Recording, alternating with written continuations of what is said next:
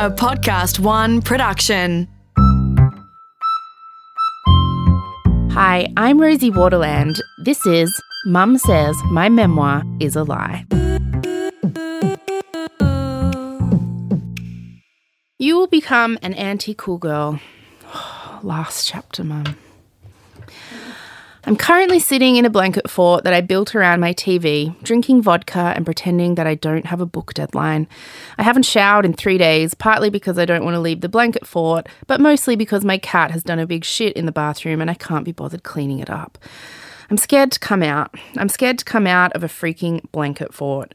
I'm feeling overwhelmed and tired, and I just figured out how to get Netflix to play on my TV, so it's really difficult to muster the motivation to leave this safe, warm, vodka-filled happy place. I'm 28, I'm not wearing pants, there's about 7 different food stains on my t-shirt, and I'm hiding in a blanket fort in my living room. And you know what? I don't give a shit. Sometimes I just need to sit in a blanket fort for a while with some fucking vodka, and it took me a long time, but I'm finally okay with that. I'm an often glorious, currently pantsless, cheese-loving mess who will never, ever be cool enough to handle life without the occasional fort-related breakdown. That's just me. I spent a lifetime struggling to understand why I wasn't a cool kid, constantly wondering just what I was missing. From my early days trying to hide my poo pants from my sister's friends, to my later days doing drugs and pretending to enjoy sex with boys who were terrible at it, I've always been so fixated on trying to impress everyone around me, trying to be what I thought I was meant to be. But I spent so much time attempting to crack the damn code that would finally get me on the inside that I never stopped to ask myself if that was where I actually wanted to be. It wasn't until I found myself there that I realised it wasn't. Not too long ago, for a very brief and exhausting moment, I found myself on the inside looking out. I was surrounded by glamour and famous people and lots of air kissing, and I ended up sitting on the side of the road by myself, eating a taco in a ball gown. After becoming a fairly popular writer on Mamma Mia, my editors decided to send me on a trip to Los Angeles to cover the G'day USA Gala, which is basically just an excuse for all the famous US-based Aussies to get together and get pissed on someone else's dime. I had to go to a bunch of parties, swan about with famous people, and then write about the experience when I got home. I really thought my life had officially come full circle. I was the phoenix rising from the ashes, the flower growing out of the mud, the little girl who hid in her room memorizing lines from sitcoms while her mum drunk cried over Elton John music downstairs was going to Hollywood, bitches. I had made it. When I first saw the Hollywood sign from my balcony, I cried. After everything, after every goddamn thing, I was standing in a plush Beverly Hills hotel room looking at the Hollywood sign, and I was there as a paid writer. I got a taxi to take me to the Kodak Theatre where the Oscars are held. I walked up to the doors and pressed my palms against them, thinking of every speech I had ever planned to give on that stage since I was 5 years old. I'm sure thousands of girls do the same thing every year. I'm surprised there wasn't an official "look how far you've come" line for everyone who wants to take a photo with their eyes closed while they smile wistfully with their hands pressed against the door of the Kodak Theatre. It was a cliche moment, definitely, but it was a good moment. Lifelong dream fulfilling out of the way, I had to get down to the business of being an impossibly cool person in my impossibly cool new job. I had made it, you see. I needed to get dressed up and go to parties and take selfies with the beautiful people. If only I had known all those years ago when I was being laughed at while my mum wiped shit from my thighs that one day I would be paid to hang out with celebrities and write about it. If only I had known, while being tortured by Wayne at the college, that I was going to become a total insider. If only I had known every time I felt weird and awkward and out of place that one day I would reach the absolute top rung of the cool ladder. If only I had known that once I got there, I would really, really hate it. John Travolta kissed me on the cheek. Jackie Weaver laughed at one of my jokes. Kylie Minogue sang a private concert next to some hotel pool. I ordered a drink while standing at the bar next to Jeffrey Rush. I posted pictures on Instagram that made it look like I was having the time of my life. But I was miserable. I was so fucking miserable. Those few days of fancy celebrity parties in LA were a few of the most uncomfortable days of my life. I don't know why I assumed that once I finally made it on the inside, that once I was finally a cool kid, that it would all make sense to me. but none of it made sense to me. I may have finally been accepted by the cool kids, but I still felt weird and awkward and out of place. And on my last night in LA, I realized why. It's because I am weird and awkward and out of place. I was never cool because I was never meant to be cool. And standing at one of the most exclusive parties in LA that night, I looked around the room and realized I didn't want to be either. Being cool is exhausting, and after just a few days, I'd had enough. I needed air. I needed to stop pretending I enjoyed small talk and that my heels were comfortable. I needed to eat something that wasn't a wanky canapé. I needed to be somewhere that wasn't playing music so loud I couldn't think. I just needed to get the hell out of that party. So I left, in my ball gown, with my face made up and my hair looking fucking fabulous. I walked out of the coolest situation I had ever found myself in. I walked away from the party I had spent my entire life trying to get into. I wandered the streets of LA until I found a food truck on the side of the road. I ordered a taco and ate it while sitting on the curb, and I have never felt more relieved in my life. That curb was exactly where I was supposed to be. I'm weird and awkward and out of place, and sometimes blanket forts and taco curbs are just more my style. Realizing that is what finally gave me permission to stop trying so hard. After that night, I realized that as soon as you stop listening to what everyone else wants from you and start listening to what you want from you, your life will get easier. There is nothing more liberating than accepting who you are, shit mishaps, taco curves, blanket forts and all. It may not be cool, it may not be perfect, but it's you, and every experience you've had in your life has played a part in creating that. There were times my life was rough, but all of it led to me walking out of that fancy party to get a taco because I finally realized that after everything I'd been through, the only person I needed to impress was me. And sitting on that curb, eating that delicious pocket of cheese and meat, I was pretty damn impressed with myself. I finally cracked the code I was meant to crack all along. Being cool is about compromising who you are. Being anti-cool is about accepting it. Accepting it, owning it, laughing at it, and loving it. I was never meant to be cool. I was meant to be anti-cool. That fancy LA party just wasn't me. You know what is me? This. 1. I refuse to wax my pubes. There is honestly no grand feminist reasoning behind this choice. It's just that ripping hair out of your vagina really fucking hurts. I did it once for a boy and was so traumatized by the experience that I never did it again. Also, pubes just don't really bother me, and if they bothered a man I was with, I would ask him to kindly step away from my special place. 2. I still have stuffed toys on my shelves. 3. I've accepted that I'm not great at being sexy. Flannelette pajamas and fanny farts are both words that I'd use to describe a typical sexual experience with me. 4. I'll never be afraid of being alone again. There are worse things than being alone, like being with a man who treats you badly. Being single can be scary, but it also means you get to drink wine in your underpants and take your laptop to the toilet.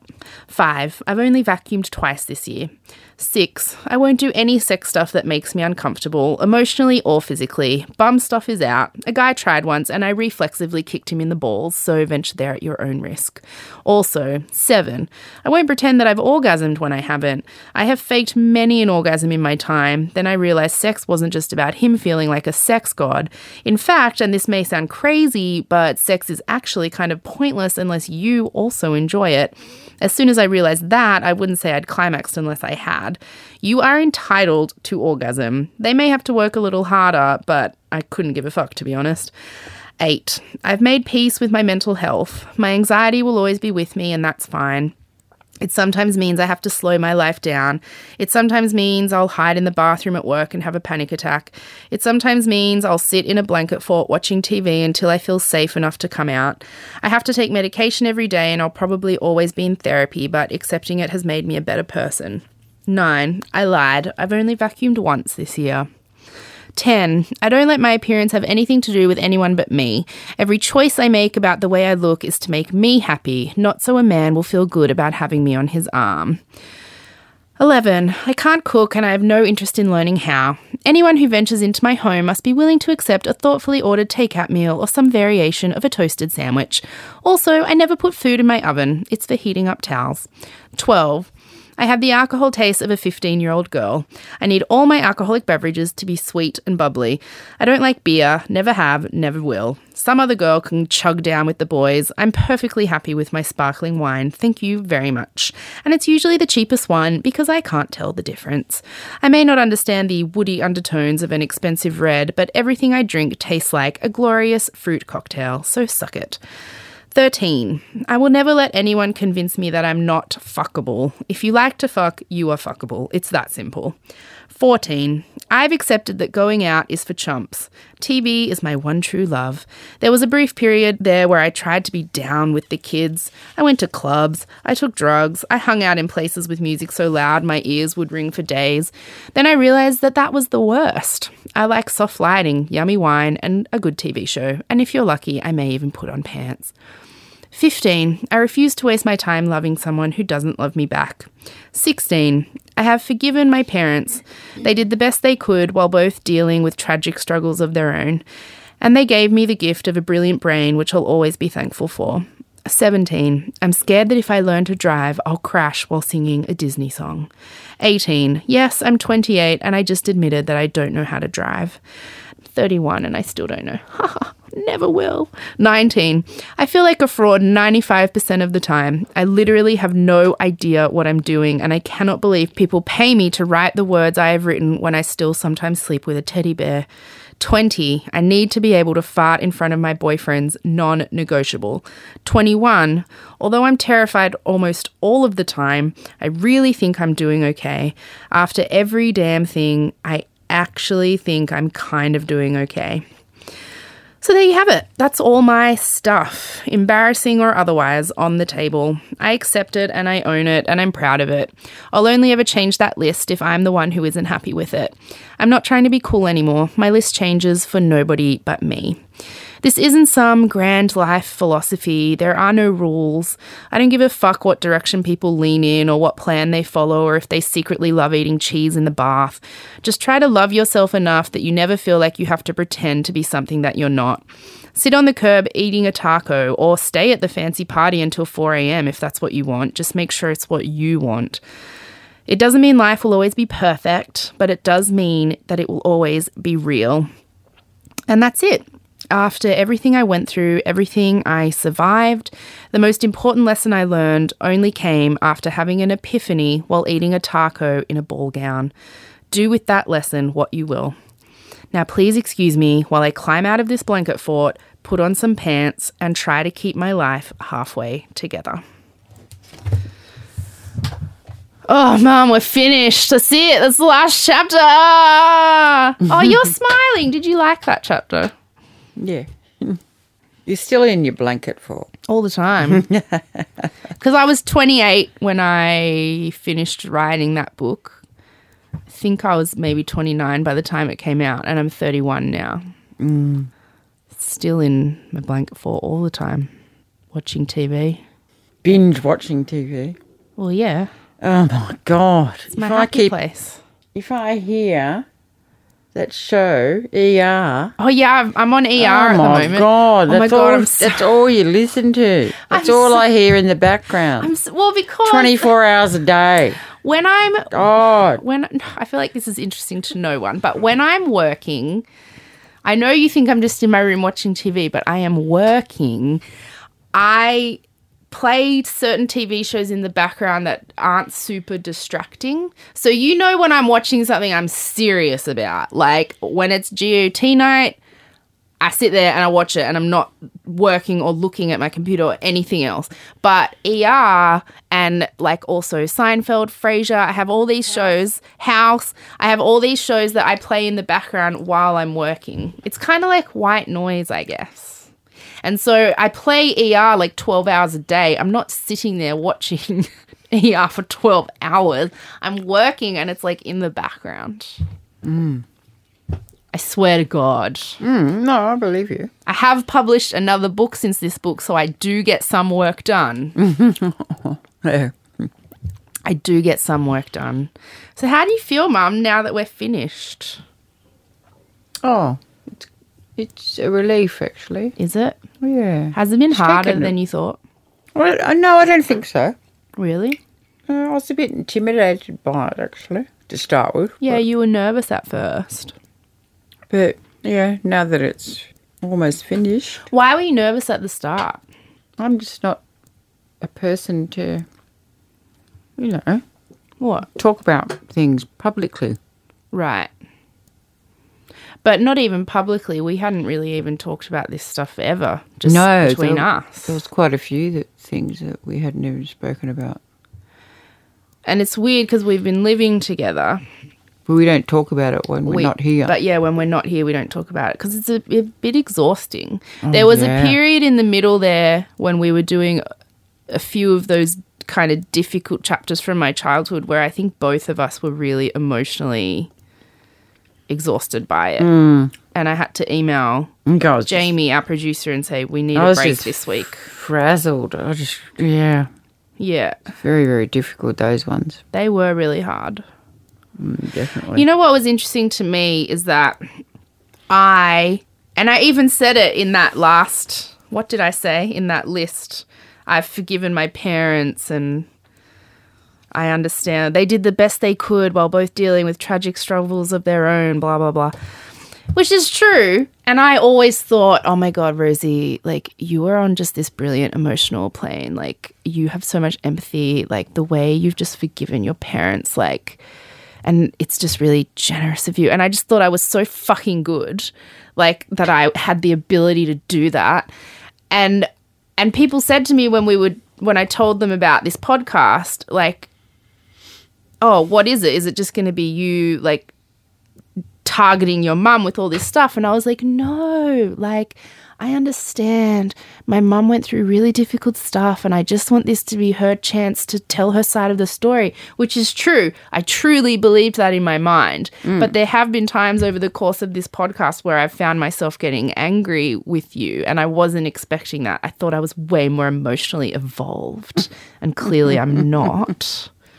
Like there were a few chapters where I never wanted this podcast to be about highlighting all the difficult things that happened and blaming you for them and making you explain yourself. Like I honestly just wanted to, if you disagreed with so much of what I wrote, we clearly have, two very different perspectives of what was essentially a shared experience. And so I wanted to hear your perspective and I did not think it would be about me getting mad at you. But there were a few times where I got really mad. I know. Like talking about some of the stuff which you don't think you're still mad about stuff, but like clearly I I don't know. I'm sorry if I made it hard for you in some of the episodes. That's okay. Did you feel like some of them were hard? Yeah, I did. But that's a journey that you had to go on, I suppose. Have you learned anything about me? Yes, that you harbour quite a few grudges. Can you blame me for that? No, I can't blame you at all. I didn't think that I did. Yeah. And even sitting here talking to you now, I'm like, no, I don't. But then I surprised myself when I don't know, because we haven't listened to any of the episodes back. I'm going to listen back, like when I hear it, I don't think I'll even listen to them. Really? No, I don't. Why? I don't really want to. You feel like this is done for you now? I don't think I won't listen to it. Have you learned anything about yourself doing this? There's all sorts of things you learn about yourself Like when you revisit the past. Like what? Just some of the things that you did, is utterly deplorable. Oh, you mean you think that of yourself? There's some of the things I did, yeah. Not me as a person, but some of the things I did. Yeah. But did you not already think that? Or had you just I guess because we never talk about it, you didn't really have to think about it. Of course I had regrets. Of course I did. Do you think maybe that's why you drank so much? Part of it? I don't know. It's sort of like what came first, the chicken or the egg? Yeah. You know what I mean? It's really hard to work out. Hard to work that out. I can't imagine how hard this has been for you, Mum, because we've never talked about this stuff, really, and not for my lack of trying. Like, I've tried over the years to bring up some of these stories with you. Yeah, but it And was always... you have just either shot me down and not wanted to talk about it at all, or, like, because usually you were drunk, you'd get very emotional and upset and cry and not want to... And after, when I was younger, I didn't really get that. But when I got older, I was like, it's too emotionally painful for her to talk about this stuff, so I'm just not going to bring it up anymore. And then we sat here and had to go through each chapter of this book where I wrote really vividly about some of this stuff, and, like, you had to talk about it. Both of us had to talk about it. And we're not really talkers No, not really. in our family. Not about, well... Not about emotional things. Yeah, we fart a lot in each other's faces, but we don't talk about emotional things. Not really, do we? Avoid it, actually, don't we? We do. We like to talk about other people's emotions, not our own. Oh, who doesn't? That's fun. But so I can't imagine how hard it would have been for you to have to talk about something that you have been avoiding talking about for a very long time. Why did you say yes to doing it? I don't know. I just think it was a good opportunity for me to put my side forward. Yeah. It was as simple as that, really. That's what I wanted. Plus, I thought it was good for you. Like, you'd written this fabulous book, and it was an opportunity to talk about the chapters in the book. What do you think of the book, really? I really liked the book. But I think it's from my point of view, the fact that there's a few chapters in it that relate directly to me. Yeah. You know what I mean? Oh, and you, both of us. And it's just, yeah, so it's a much more personal opinion. Do you feel like you have had the chance to give your point of view? Like, you feel like you've had the chance to say everything you've wanted to say over all these weeks? I think so. I've pretty well covered it. Yeah. Yeah. Do you feel better for it? Do I feel better for it? Do you feel I don't better know. for it? Aren't you curious? Tell you the truth, it has been quite hard and difficult. Yeah. And I don't really want to revisit that. Really? Mm-hmm. Yeah. So I won't listen to it. Yeah.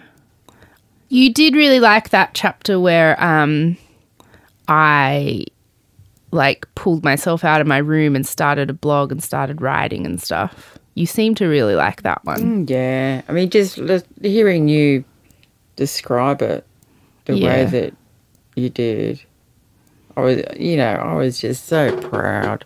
Oh. That was such a beautiful part in the book when there was a turnaround in your life, going from your room to starting to write from Mamma Mia, and just how it made an incredible difference to you, It's just beautiful.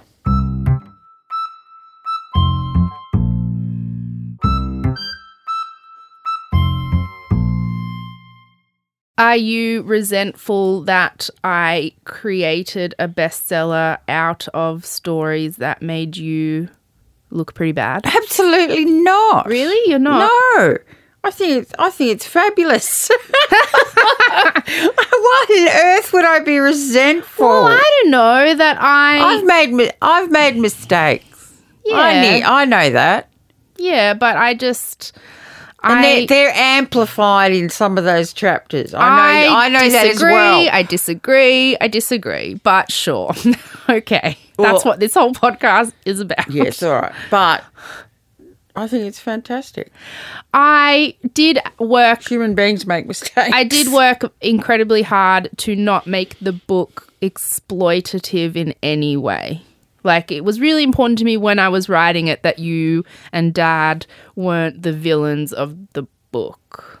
Do you know what I mean? Like, I didn't... And so and a lot of people have said to me they think you're, like, one of the heroes of the book. So I tried really hard to, Yeah, I mean, Yeah, it's difficult. It's like your dad.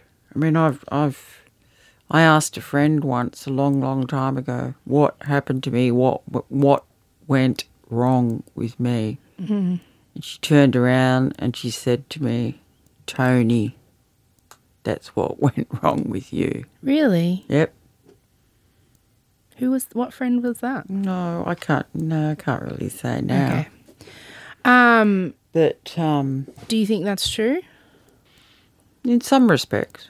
Dad's family weren't thrilled with how he was written about in this book. Yeah, but it's the truth. I will say, Mum, that I felt not comfortable, but more inclined to write it because Dad had passed away. You, at the time I wrote this book, were drinking all the time. I didn't think you would ever read it or be able to read it. And I honestly thought maybe you would die like pretty soon anyway. And then Dad's dad passed away. And I was very worried about him because he was incredibly lucid up until the day he died, and he read books all the time. So I knew if I wrote a book, he would read it.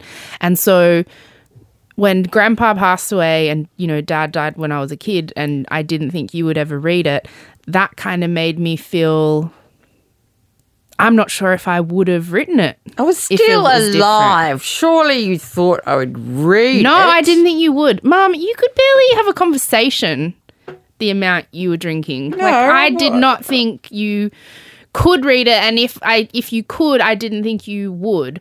And that did, I don't know, I feel shitty for admitting this, but I think that I felt a lot more freedom to write things the way I wanted to write them. It was like I didn't monitor myself or censor myself based on whether or not it would hurt you. Do you know what I mean?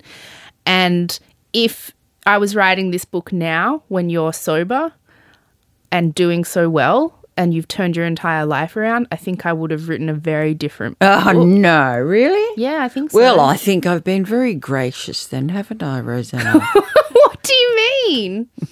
What do you mean? We'll leave it at that. No, explain. No. You have been very gracious. Yeah. But why did you say it like that? Why did you say it like... Because I think there is quite a bit of blame. Well, yeah. I mean, you say, yeah, and well, rightly so. Blame. And I can understand that you were fearful that I'd read it, which I did. Blame, but 3 times just to get it into my head. Yeah. And I cried 3 times, several times actually. There is blame, Mum. I think it would be completely unrealistic for me to say that there is no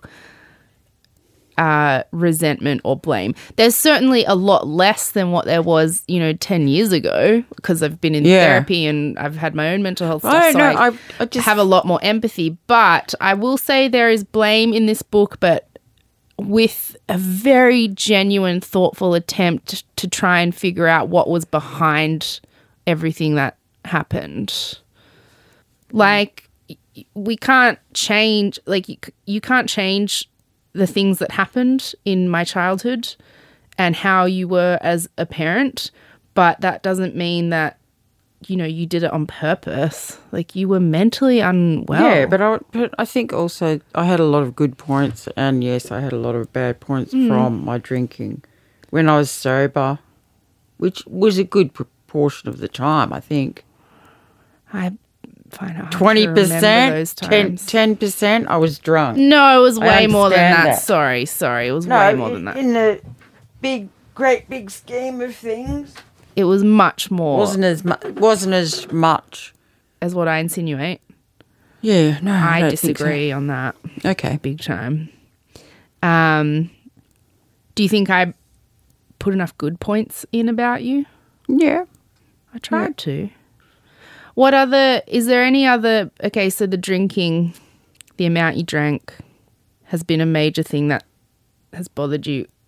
Are there any other major, lies or misinterpretations that have really stood out to you over the course of recording all these episodes? No, I don't think so. Really? I've brought them up, the ones that did come to mind. So, yeah. Does it frustrate you that we just have to agree to disagree? No, not at all. Some of them, it frustrates me. There's nothing else you can do except to agree to disagree. I mean, I understand that we would have different perspectives, but there have been some points where we just have flat out completely different opinions / memories on something that happened, and one of us has to be right. Like, well, one, like, you know, like it we can't both have like, and so times like that has really frustrated me, because it means either I'm nuts and my memories are wrong, or you're not admitting to something. Do you know what I mean? Like, it's like one of us has to be right in those cases where we clash against each other, and we will both always vehemently think that we are the one who is right. Because I have to say, over the course of this, none of the conversations or arguments we have had has convinced me that I got something wrong. Does that surprise you? Yes, it does. What do you think? That look, you've written it as the truth, as you know it. Yeah. The truth is Rosie knows it. Yeah. Yeah. Simple as that. Yeah. I get that. Doesn't necessarily mean it is the truth. Or it is factual. Well, it's a memoir. It's my memories. Yeah, exactly. Memories are notoriously, weird and incorrect and inaccurate. Well, there you go. You just said it yourself. Yeah, but that doesn't... But I'm saying when I bring up my memory and you bring up your memory, and they're completely different interpretations of a single event, I don't know. It's hard for me to accept that what is in my head is not what happened. What I remember is not what happened. You know? Yeah. Maybe lies somewhere in the middle. Definitely. Do you reckon? Yes, definitely. Absolutely. I guess. Right in the middle. It's weird though, isn't it? Not really. Maybe you should write your own book. Oh, you got to be joking. Why not? I wouldn't be surprised if in a year you're bloody on radio, to be honest. No way. Like, You got to be joking. Why? You're so funny. I'm not funny. Well, where do I get it from then? You are, Mum. No, I'm not. You've been... Once we loosened up, I think at the start we were both a bit nervous, but once we loosened up, man, you've been really entertaining. You've got entertainer's genes in you. Maybe that's where I get it from. Maybe that's why I went to acting school. Got that from you. I don't know. I think a lot of people are going to think that what you've done is very... I don't want to use the word brave because that just feels so Disney-esque. But it is very brave and very... I think what you've done is very generous and has taken a lot of courage and emotional output from you that you didn't have to give. Like, I feel lucky that you said yes to doing this. Well, when you mentioned it, I sort of thought, interesting idea. But it's a bit different when you actually do it. It has turned out very differently to what I thought it would be. Just the idea of it, isn't it? Now we've come to the end. Do you have any final thoughts? Just that it was a fabulous opportunity to do something with my daughter. Aw, Mum. That we could never have done unless you'd written this book. That's and so it's just been fantastic being able to sit here and go through each chapter. Some much more difficult and emotional than others. And some that you hated, like when I had penises flying in my face. Oh, God. Yes. Yeah. And talking about shitting yourself. Sorry, I don't like that kind of thing. But overall, I'm a bit of a prude, really, aren't I? overall, a lovely experience. Yeah. That's good, Mum. I'm glad. I think it's really good. I wanted it to be a positive experience overall, especially Overall, for you. yeah, yeah. Especially for you. No, well, I hope it was for you as well, Rosie. Oh, yeah. Just it has getting been. together with your mama. Well, because when we're at home, I am in my room a lot watching TV, so it is nice. It forces us to talk to each other for an Mama, hour. I need you, Mama. Get me the remote. Oh, my God. Mum, do you think doing this has changed our relationship? No, I don't think so. Oh, really? I think living together in the same house, that has definitely changed our relationship. No, because Yeah. we weren't really particularly close before. Well, yeah, no. We weren't. hardly ever saw each other. Yeah. We didn't have these kind of conversations. Yeah. And in doing this every week, it's like we're coming together just to have a conversation. We didn't have that at all. It was our relationship was totally different. But now we've spoken about these things and we're both aware of the other's opinion on these particular things. I mean, it's been a very... So it has changed. It has changed our relationship, I think. It's been a very big year when it comes to the dynamics of our relationship because you got sober for the first time in forever after a long period of time where the drinking had got so bad that I was expecting you to die.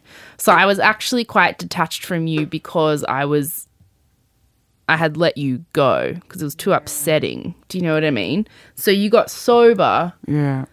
Then you moved in with me.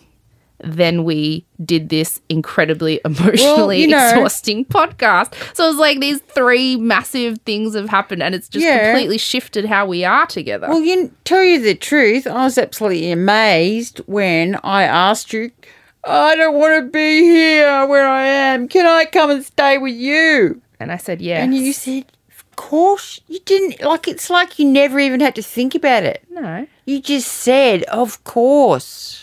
Yeah. Of course you can, Mum. It was like, oh, my God. So I have to actually go now. Yeah, of course, Mum. You were finally helping yourself and getting healthy, and I would do anything I can to support that, and that's why I've I really let you appreciate keep that. staying. I mean, you've driven me fucking crazy a few times. Yeah, I am each other. We've driven each other pretty crazy a few times. No, but overall, we live quite well together. But, it's your home. You've asked me into your home. Single young woman. And you've said, yeah, Mum, you can come and live with me for a while, This is where I should point out it's that pretty- Mum is convinced whenever she leaves the house for more than 24 hours that I immediately have massive Tinder orgies. Like she just does. She does. Whenever you say you're going somewhere, you're like, oh, are you going to get on the Tinder, Rosie, while I'm gone? It's like, I'm not waiting for you to leave. That's when I find the empty bottles of scotch and bottles of wine hidden behind the sofa and under the sofa. There was like one empty bottle of vodka that was on the couch, I think, because I left it there. And the bottle of wine was from when someone gave it to me for my book launch. The wine. She threw out my wine and I was looking for it the other day to cook with and she's thrown it out. Oh, no, that's just because I wasn't going to drink it and I didn't think you were going to drink it. But I wish I was that freaking cool and sexy and glamorous. Like when you actually leave, I usually just have a few bevies in my underpants. That's just probably why I left that bottle of vodka on the couch. It would have been just me, and I would have fallen asleep in my own filth, like chicken nuggets falling down my chest, and then I probably just woke up and forgot. No, that's just an ongoing joke. Of course, I don't think you're going to get Tinder.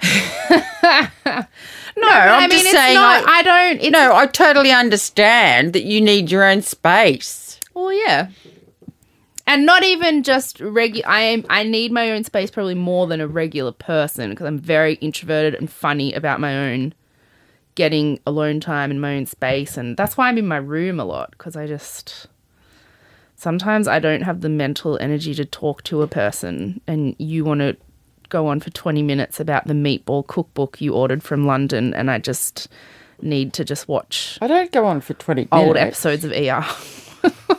It's not for 20 minutes. But anyway, it has been very... 5 minutes. Might come tomorrow, that. I know, book. yes. I'm very aware of the countdown to the meatball book. I am excited for the meatballs, I don't though. know why I've suddenly got obsessed with meatballs. Well, I'm glad that you have. But it has been Oh, dear not God. just even our relationship shifting, but just developing a whole new relationship that I don't think we've ever really had. Do you know what I mean? we didn't. We didn't. Like I said, we'd see each other once a month, if that. Well, I was very That was strict it. about when I came over, because That was it. when you were really drunk, like I used to just get upset and, you know.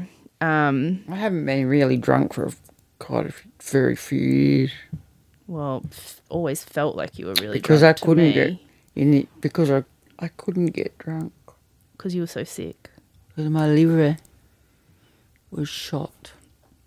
And I think doing this podcast, it's helped with that, with our relationship. I think so, anyway. Well, certainly given us an opportunity to talk about these things, because I really don't think we would have. We wouldn't have. No, I don't believe we would have talked about it. It's been really fucking hard. Unless we'd if done you this. just do it at home out of choice. we do it because we have to come in and do it. Because we decided to do it, and then we signed a contract, so we had to do it. It was probably the only way to make sure we would ever finish. Nobody just sits around at home talking about this really confronting, I think in the early difficult days I was stuff. thinking, oh God, do I have to do this? I don't want to go in and talk about all this stuff today. Well, the first half of the book I is just don't want to. hard. Yeah. Wish I hadn't have agreed to all this, but in the end, it was all good. And it's like a nice kind of audio snapshot for us. Oh my God! Don't you think? It's not a nice Something that audio we've- snapshot for me. Oh, no, I think on the whole, I'm I'm not really gonna- glad that we have this now forever. It's like home movies or photos or... Don't say forever. What do Oh you my mean? God! Well, it's forever, Mum. Because It's out there. Because you can articulate really well and I can't. You can, Mum. I'm a klutz when it comes to that kind of thing. No, you've articulated yourself really No, well. I haven't. Not the way you have in such a polished, professional manner. But that's probably why people will like you better. I sound like a dickhead and you sound real and nice and normal. Okay, wrap it up. Oh, yes, ma'am. Lisa's done. Wrap it up, Jamie. Wrap it up.